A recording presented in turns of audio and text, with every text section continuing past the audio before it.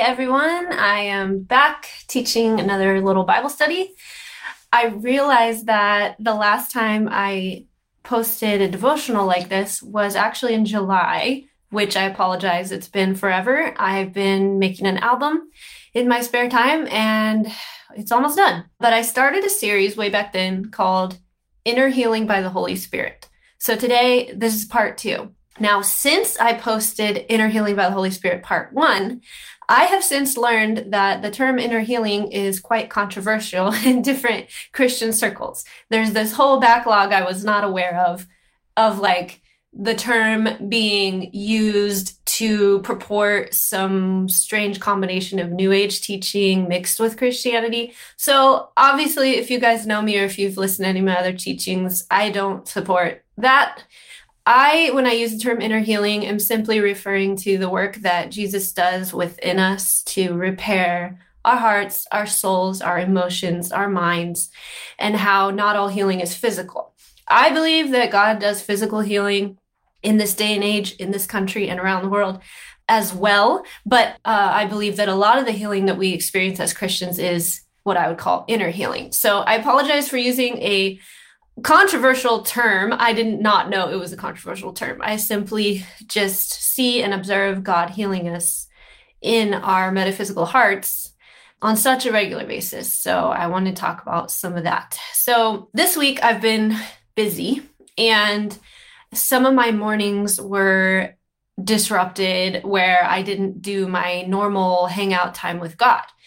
And I found myself longing for that time and missing that time of connection with God and of like worship in the mornings. And so today I finally got to do that again. And lo and behold, the Psalm I was slated to read was Psalm 84, which talks about that longing and that desire to be with God. So I'm going to read part of Psalm 84 first, then talk a little bit about why it relates to inner healing. Then I'm going to read a little bit from Hebrews 8, and then we'll call it a day. Okay, so Psalm 84, some excerpts.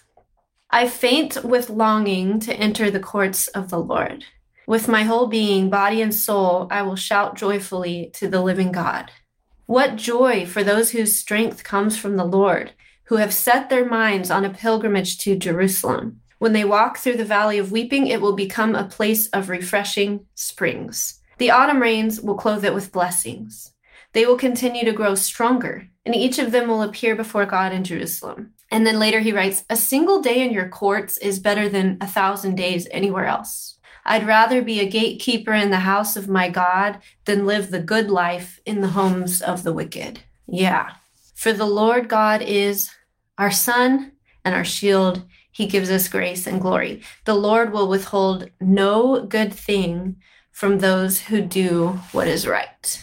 And I'm sure this psalm might be familiar to some of you guys, but I know you've probably had the same experience as me where you read something for the bazillionth time and it'll hit different. So today I found a lot of inner healing examples in this verse. It says, with my whole being, my body and soul, I will shout joyfully to the living God. To me, that's a picture of somebody who's really gotten a hold of what it means to be holistically and like integrated in their faith, where their entire being is worshiping God. It's not just a mental assent anymore. It's a whole experience that involves the whole person. And then later he says, when they walk through the valley of weeping, it will become a place of refreshing springs. I can't tell you how many times in my inner healing journey I've come before the Lord with my weeping and my sorrow, and he's used those tears to create refreshing springs.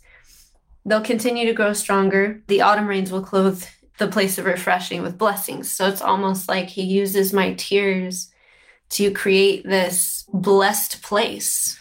I think that's about inner healing too. And I think whenever we come into the presence of God, which of course this psalm is talking about going to the temple in Jerusalem and celebrating the way they used to do it, which was a physical place that they had to go to do worship in the form of external rituals. That was the old covenant. That he's celebrating that we get so much blessing out of it. And that when your heart is really aligned with God, you long to worship him. And that's kind of how we were made. Our original design is that we would be drawn to awe and wonder and to fall at the feet of our Creator God. That's our natural state of wholeness. Anything other than that is the brokenness that needs healing. That's the inner healing I'm talking about. It's a restoration into unbroken relationship and fellowship with our God through Christ, right? Inner healing is returning to the state of constant worship. So let me give you another example of what I mean by that. So this is Hebrews 8.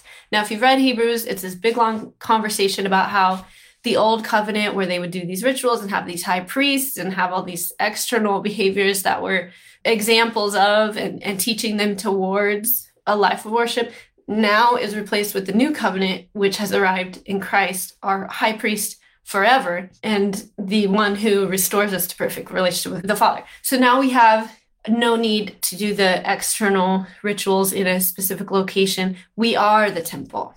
And the rituals, the acts of worship, are to be continually burning in our hearts. So here's what Hebrews 8 says.